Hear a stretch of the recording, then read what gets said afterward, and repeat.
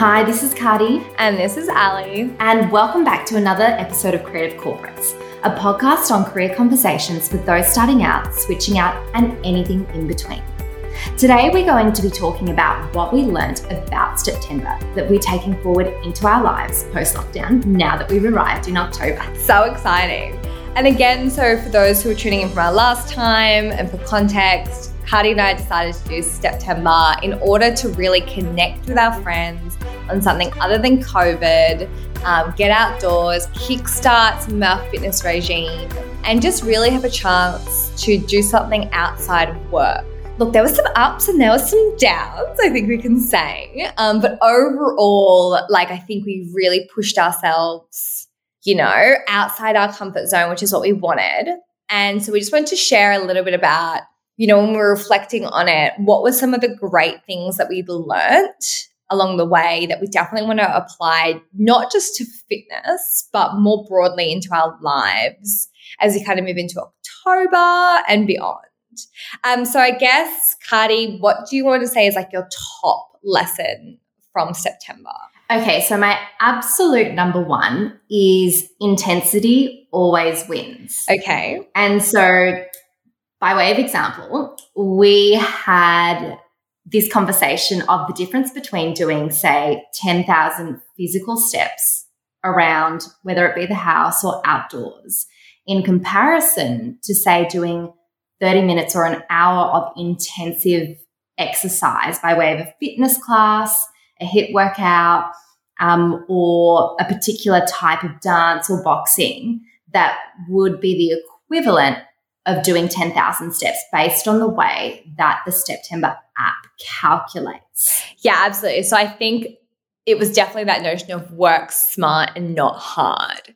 And why that's important is, for example, if we had started with what's the criteria on how to actually make the most of your time, and what, if you're going to have an hour spare, is the best conversion rate, and start from there, then I think we would have planned that out better to say, okay, I might not enjoy, I'm not speaking on behalf of everyone, but I might not enjoy a HIIT class. But if you're telling me that an hour or 2 half-hour HIIT classes is better for me at the end of the day in terms of ranking than going for the equivalent time for a walk, my competitive side would say, let's just invest in the time. Yeah.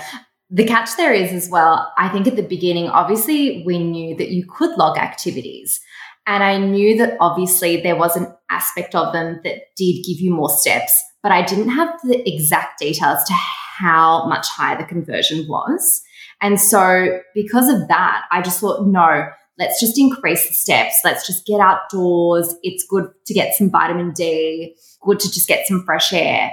But really, I needed that detail to have pushed me over the edge to have committed to daily fitness workouts, as opposed to magically trying to find time walking around the place indoors at the middle of the night at 9 o'clock because I hadn't made the 10,000 steps. But once I'd made that realization at the last minute, I'd made a really big change in the way that I was doing things. Yeah, so where I think people can take that lesson and apply it broader than just fitness is the idea that, okay, for example, if you're a student, look at the assessment criteria first to go, okay, I don't need to write War and Peace. I don't need to specifically go, what are the, learn the whole textbook. It's what am I getting assessed on first? And then focus your effort on that, because if that's the way the education system works and that's a rubric for an A, then applying that. Vice versa, if you're at work going to your boss when you're given a task, what does good look like before you start? So again, the effort you're putting towards is helping you work smarter and making sure the effort you put in has the highest return. And on that note, I would say that the same applies though when you're running your own project. Sometimes time doesn't help improve the situation because we all procrastinate. So sometimes you're better off actually just setting a 1-month project deadline and going, well, how in the world do I make this work? And you just find a way to make it work. So that would be the other takeout for me. So let's jump over to you, Ali. What would you say your number one takeout is? I think my number one takeout is definitely the importance of always surrounding yourself with those who are better than you. So our other two girlfriends, Marissa and Lauren, I would say comparatively are like Olympic athletes compared to where we were on the fitness scale. So seeing how much they were logging every day was like enough intrinsic motivation to be like, or extrinsic motivation to be like, okay, like if they can do it, surely I can do a little bit more. And setting that standard so high meant we were more likely to step above what we would normally do compared to, for example, if we were around people who are the same fitness level as us, we might not have gone so hard. So again, applying that more broadly, a lot of people say like never be the smartest person in the room, otherwise you're in the wrong room. Like you always want to be around people that are pushing you to extend yourself further because that will naturally lift you up because they're setting the benchmark, which was great for me in terms of understanding then, like, again, maybe I am a type A personality in denial. And so having that like competitiveness to go, oh, if she can do it, then I can do a little bit more. And look, did I get close to their scores? No.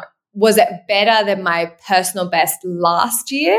Absolutely. Yeah. And that ties in as well. Like I said, what we take forward from it is the concept of the mastermind group. So being surrounded by other people that can even provide some sort of mentorship or being able to bounce ideas off each other, being able to be a soundboard and to take your ideas and just your level of what you think you can do to just a whole nother standard. Absolutely. And then I think the next, I guess, my begrudging lesson that I think Cardi did really well and I did not was the idea that consistency wins every time.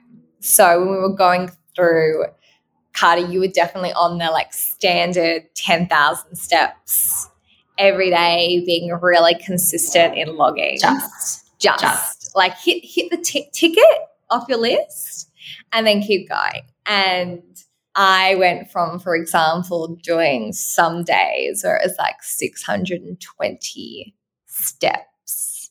Yes, you heard that right. So then to make up for it, I would be like, okay, by the end of the month, I had to log like 4 or 5 hours of like intensity sessions just to compensate for those weeks. And that's obviously not a sustainable model compared to having the longevity of building your fitness across the month. And it's also another way of setting just a habit in general. Yeah. So whether it's, getting fit, just doing something new, if you want it to be at ease and not to go in the too hard basket, it's just about the consistency of doing it at the same time every day so that you then don't have to think about it. It's like waking up naturally in the morning, having your breakfast at a particular time, brushing your teeth. Once you just get into the flow of it, it's, a no-brainer. And I think that takes me to sort of my next main takeaway, which is that something that the other girls had shared was that you'll always find time to do something that is a priority. Yeah. And if you have, whether it be a timeline of 1 month of intense focus, that's just going to take you to places that 12 months of on and off can never. Maybe that requires, sitting down in your schedule and just thinking, is this something that I can commit to for just 1 month? Is it something that I can do for a fortnight? But setting something that's realistic and tuning all the other noise out will really help you achieve what it is that you set out to, particularly as we're now in October. We've magically got, 3 months left in the year. And so I think everyone's got this really big push to go, I really want to make 2021 better than 2020. Yeah.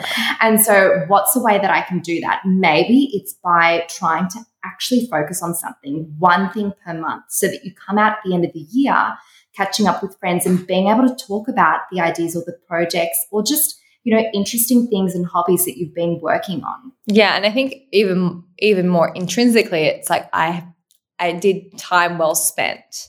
That's not good English, but you know what I'm saying? So, you want to make sure, okay, like there wasn't a lot I could do in this time, but I actually did move the dial on something that was important to me through using this method of like a bite-sized focused time of a month on month. And ultimately what you want to learn from that is you just want to feel a sense of progress.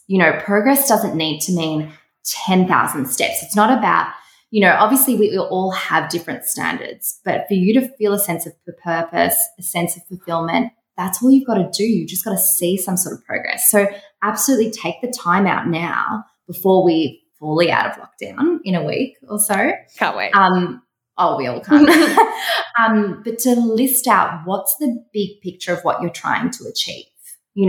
Yes, absolutely, you need to focus on the daily things. But if your daily 3 goals aren't helping you get to your big picture goal at the end of the year, then it's got to go. So that was definitely a big takeaway. Yeah, and for those who maybe work with more of a stick versus carrot approach, which was definitely mine, I think what was pushing me in terms of my motivation was not necessarily to be number one.